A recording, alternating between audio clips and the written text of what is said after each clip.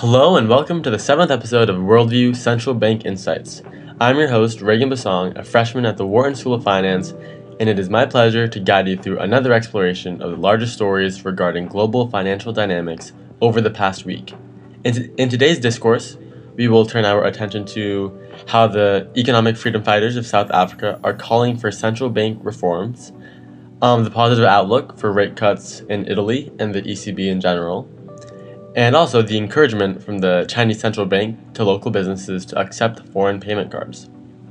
So to start, the Economic Freedom Fighters, also known as the EFF, South Africa's third largest political party, has unveiled an ambitious campaign manifesto ahead of this year's national elections. Led by Julius Malema, the party is calling for significant reforms, including an overhaul of central bank policy and higher corporate taxes.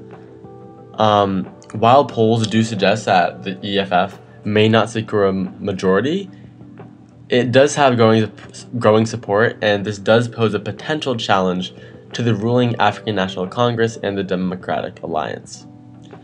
Going back to Malema's manifesto, it promises to address issues such as the nation's electricity crisis and unemployment. He pledges to reactivate all of South Africa's coal-fired power plants and to develop nuclear energy within 6 months, aiming to create 9 million new jobs, including through the establishment of a state-owned security company. Furthermore, the EFF also maintained its stance on land expropriation without compensation, intending to resubmit a proposal to amend the Constitution. However, the EFF's populist agenda and confrontational approach does raise concerns, especially among investors and business leaders. Proposals to increase the state's role in the economy, raise additional public debt, and hike taxes may unsettle financial markets.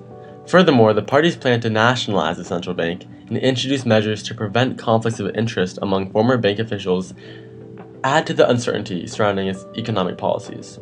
So, as South Africa prepares for this pivotal election coming up, ultimately the EFF's manifesto definitely sets the stage for a potential realignment of the country's political and economic landscape.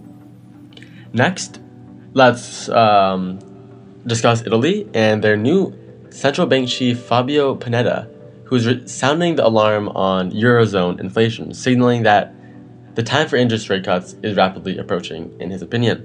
His remarks come amid concerns of ongoing disinflation and economic stagnation across Europe. He asserts that recent data clearly indicate a downward trend in inflation, challenging the notion that it would stabilize after an initial decline. Panetta's dovish stance positions him among those advocating for a reversal of the monetary policy stance to combat disinflation and revitalize a stagnant economy. With the Eurozone economy experiencing a prolonged period of stagnation and the industrial sector facing recessionary pressures, Panetta emphasizes the urgent need for decisive action. Lastly, Panetta dismisses concerns about rapid wage growth triggering inflation, citing the limited impact of labor costs on overall company expenses and the likelihood of offsetting factors such as falling prices of intermediate goods and energy. However, his remarks underscore the complexity of the current economic landscape and the challenges facing policymakers in navigating a path towards sustainable growth and price stability in the Eurozone.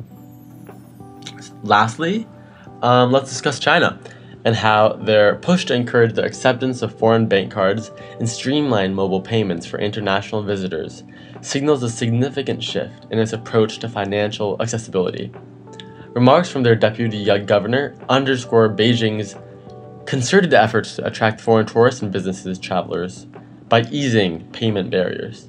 This move aligns with recent visa-free travel policies and reflects China's broader strategy to revitalize its tourism sector after pandemic-induced disruptions.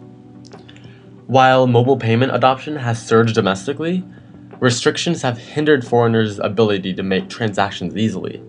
The decision to allow verified users to connect international credit cards to popular mobile pay apps like WeChat and Alipay marks a notable departure from previous limitations.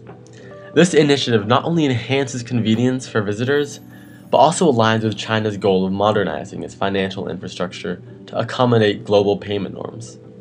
As China continues its efforts to enhance financial inclusivity and promote cross-border transactions, partnerships with global payment networks like Visa and MasterCard are pivotal. The recent approval for MasterCard's joint venture to process domestic payments signifies progress in opening up China's financial market to foreign players. With initiatives like Alipay Plus allowing seamless QR code payments for users of foreign mobile wallet apps, China is positioning itself as a more accessible and interconnected destination for international visitors. And in conclusion, we have uncovered how the economic freedom fighters of South Africa are calling for central bank reforms, the positive outlook for rate cuts in Italy, and the encouragement from the Chinese central bank to local businesses to accept foreign payment cards. As we continue to live throughout this financial landscape, the ripples of change will definitely continue being felt across economies worldwide. So that's a wrap for this week's Central Bank Roundup. I hope you enjoyed. If you have topics you want me to dive into next week or thoughts on today's show, hit me up anytime. You'll find all my contact details in the show notes. Until next time, cheers.